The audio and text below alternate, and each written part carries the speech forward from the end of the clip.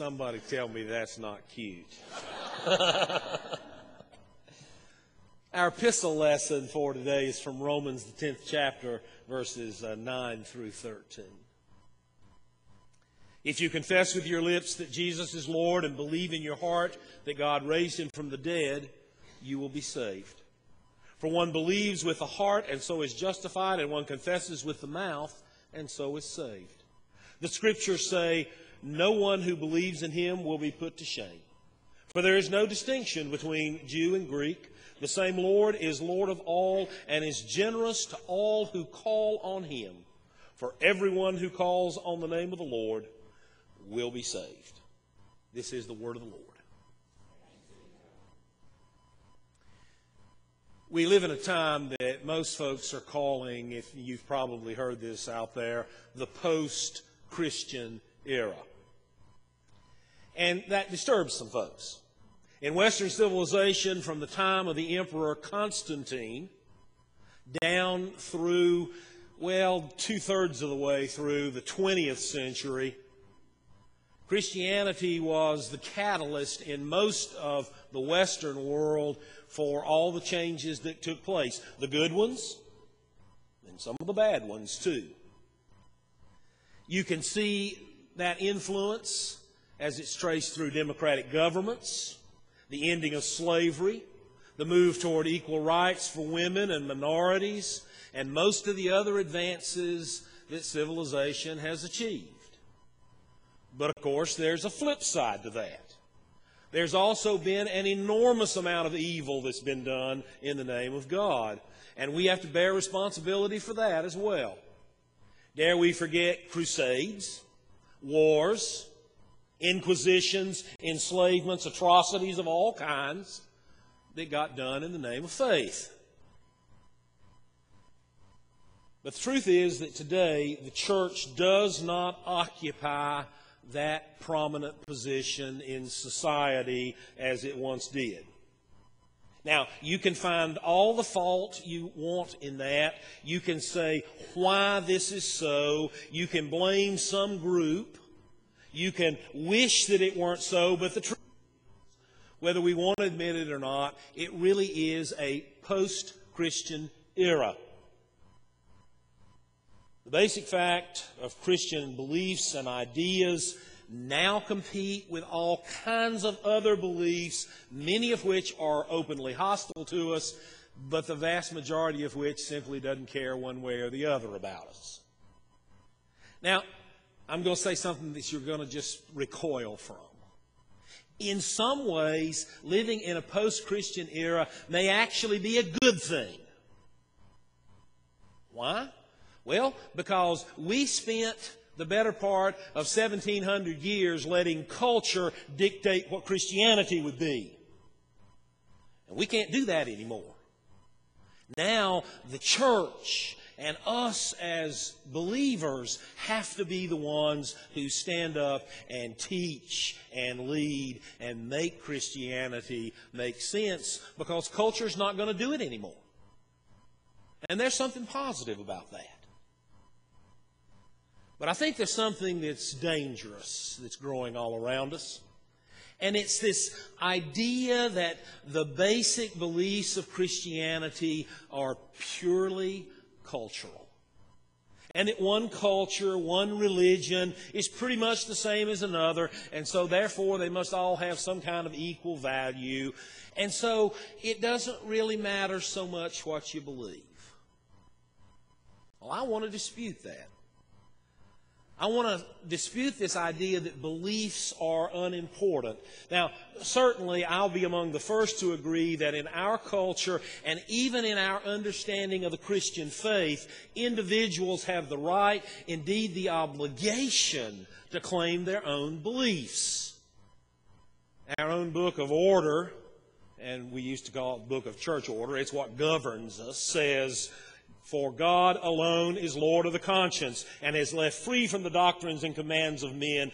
Therefore, we consider that the rights of private judgment in all matters that respect religion to be universal and inalienable."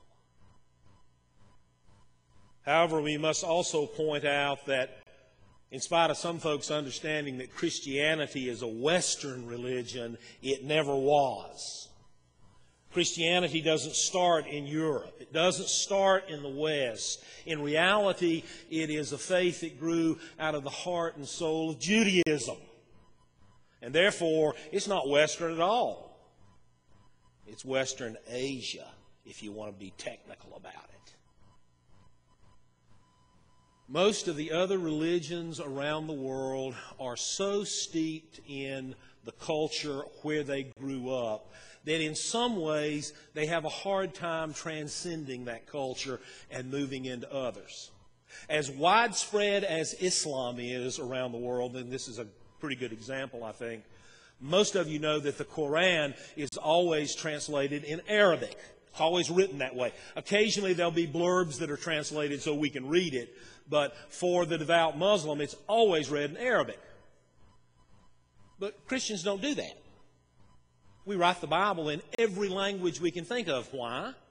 Because we think the words of Scripture ought to transcend all culture and therefore be available to anybody in their native tongue. And that's one of the reasons that Christianity today is growing most rapidly where? In Africa, in South America, and in Pacific Realm countries. Much faster than it is in the United States or in Europe. And those Christians take faith very seriously. They are really heavily invested into their system of belief. For them, and perhaps for a growing number of Christians, what we believe is becoming more important, not less.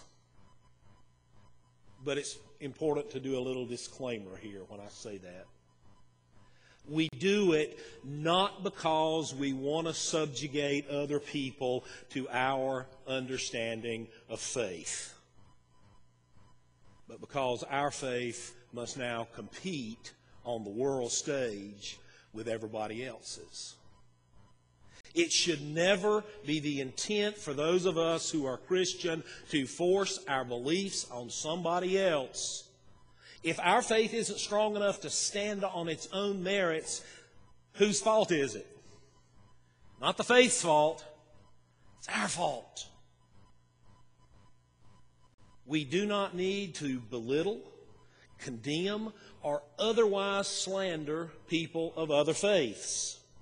At its best, Christianity is always open to teaching and reaching out with the gospel of Jesus Christ in kindness and understanding to those who are different from us.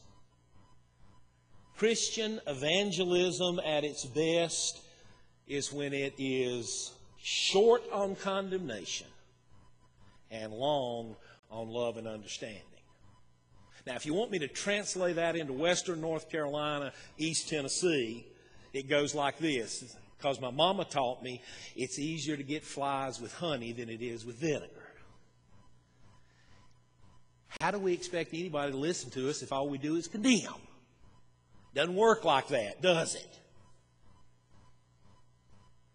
And yet, there's still this strong idea in our society, and I'm afraid it runs through the church, that beliefs don't matter that much.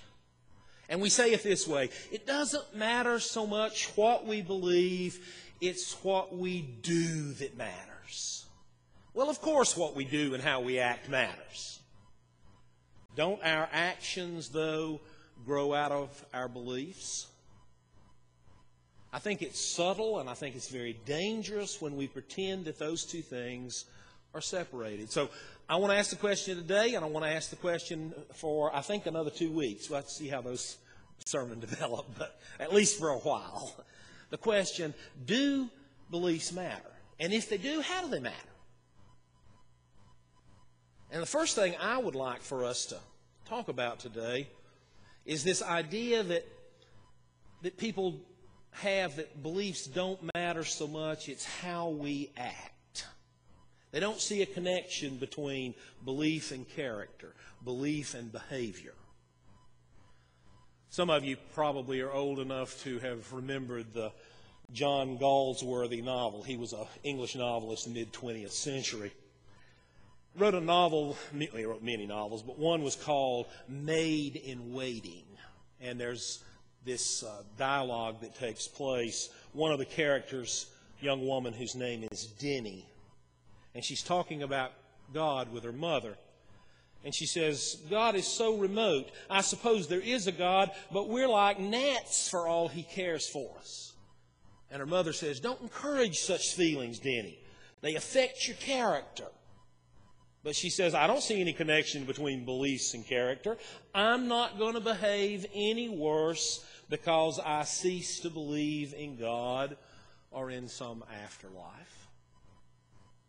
And see, there are a lot of people who are precisely like that. They don't see a connection between what we believe and the way we act in the world. You can't take a belief, you can't take your faith and pick it up and hold it and turn it around and look at it on all sides. And therefore, it makes it very difficult for some people who think that everything that's real has to be touchable and handleable for it to make sense. But if you throw out beliefs just because they're intangible or because they're invisible, there's a sort of an ignorance there, isn't there? We live in a day when we understand more and more that oftentimes the invisible and the intangible has a profound effect on who we are. We all hear people talk about IQ. You know, the buzzword now is EQ, your emotional quotient. And it profoundly affects who we are. But you can't pick it up and look at it. You can't touch it. Some of you will probably remember, it must be 15, 20 years ago, there was a book that was done called The Power of Myth. And it was an interview between Bill Moyers, he's still on PBS, I think, and a guy named Joseph Campbell. And Campbell makes the statement that one of the ongoing problems in American life is that we no longer have any myths. And he defines a myth as stories that tell us about good and evil, or stories that tell us about God. We live in an age of science, he says, and all the myths have been debunked. Consequently, we do not have one of the best ways there is to hold on to eternal truth. Why do you think Jesus taught in parables? Parables weren't true stories. They were stories Jesus made up. Or they were stories that the culture around him already had and he just used. Parables, if you will, are a kind of myth. It's a way of telling us about God in story form. It reveals a deeper truth. How about this for an illustration?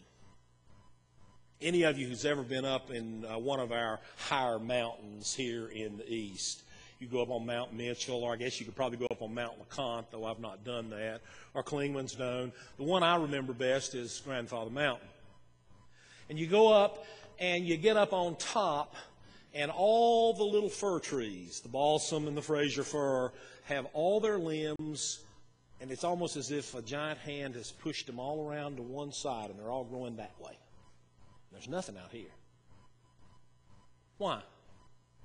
Well, you know, it's the wind.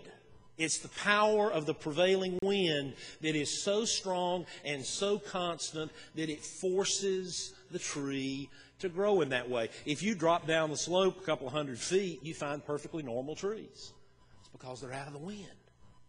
But when you're in a place where the wind can blow at hurricane force, it affects everything that's there. There is a power in the invisible there.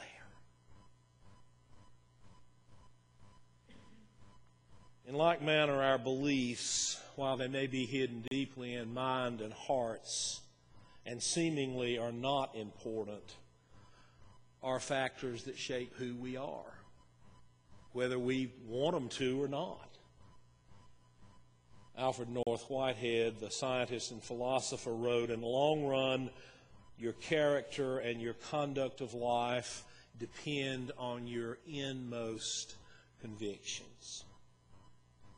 Or if you want a biblical reference, you can go to Proverbs. As a person thinks in his or her heart, so they are.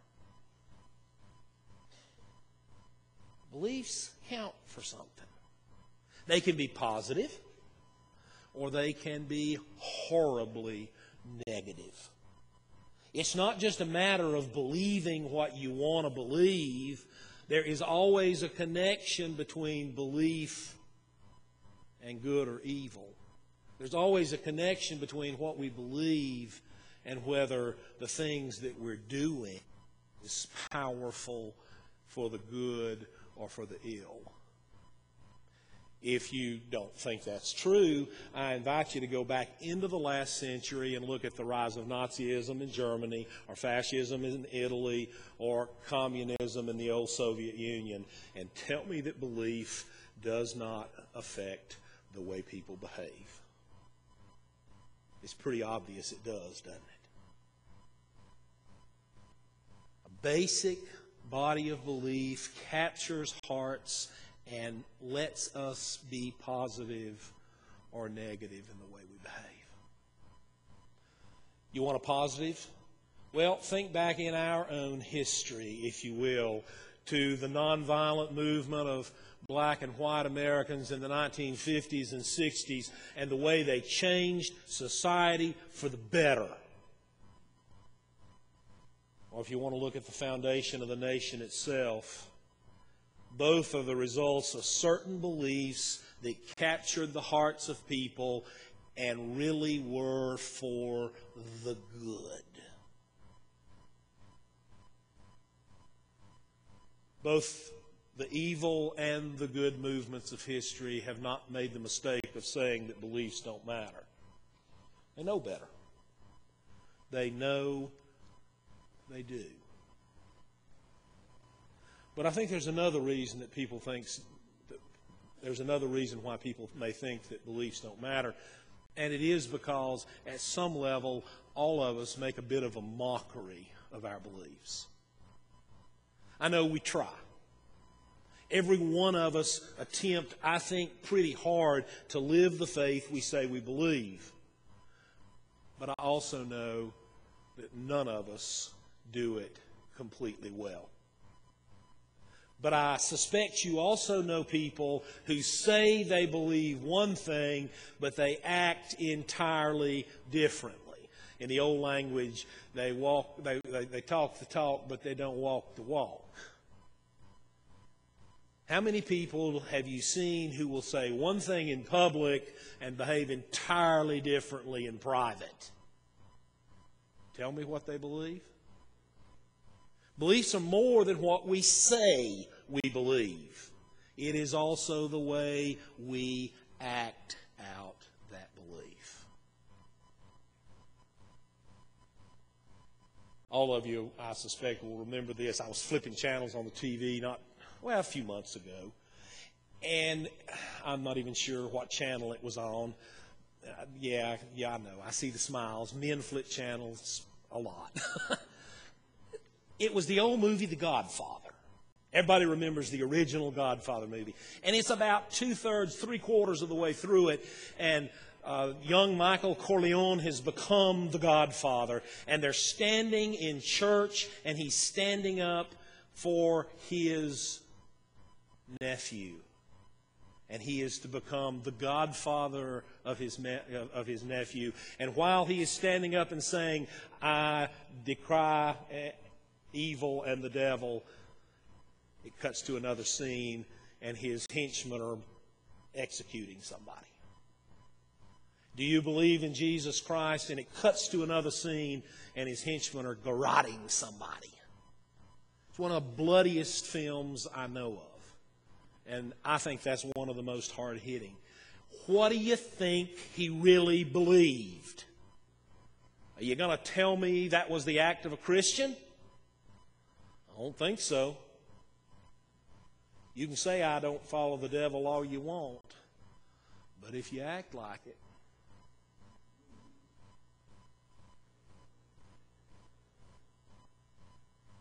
we need to make a distinction between what we profess to believe and what we really believe deep down inside. The word in Old Anglo-Saxon for belief literally means what people live by.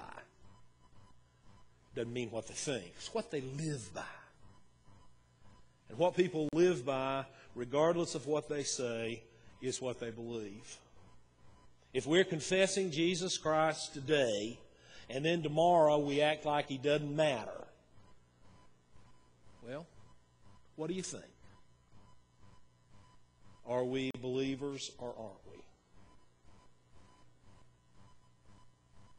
You've seen it. Frightfully, sometimes I'm afraid I've been it.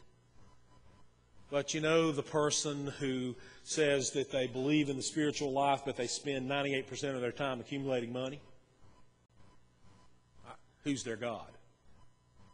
Or somebody else who says beliefs do matter, but they want to spend their lives in giving to other people, but what they do is they spend, again, 98% of their lives on selfish pursuits. And here's one. What does a nation believe that professes that everybody is equal before the law? And you and I know that they're not. What happens to a nation that professes that we believe there ought to be equality for people in terms of health care and food and housing? And we're 37th in the world in those categories. And we have the highest GNP anywhere. So you tell me what we believe most strongly. There's a difference between what we profess and what we really believe. And the truth is, the way we end up living out our lives is the profession of what we believe most strongly. Doesn't matter what we're saying. It really does come out in how we're living. So, see, I think beliefs have a supreme importance. I think they help make us who we are. What do you think? Do your beliefs matter? Do they matter not just today, but are they going to matter tomorrow morning? For that matter, are they going to matter at 10:20 when some of you go out of here? The rest of you are staying for Sunday school. I'll ask, does they last to 10:45? And you climb in your car and somebody cuts you off at the traffic light. Do our beliefs matter? See, I think they do. In the name of the Father, and the Son, and the Holy Spirit. Amen.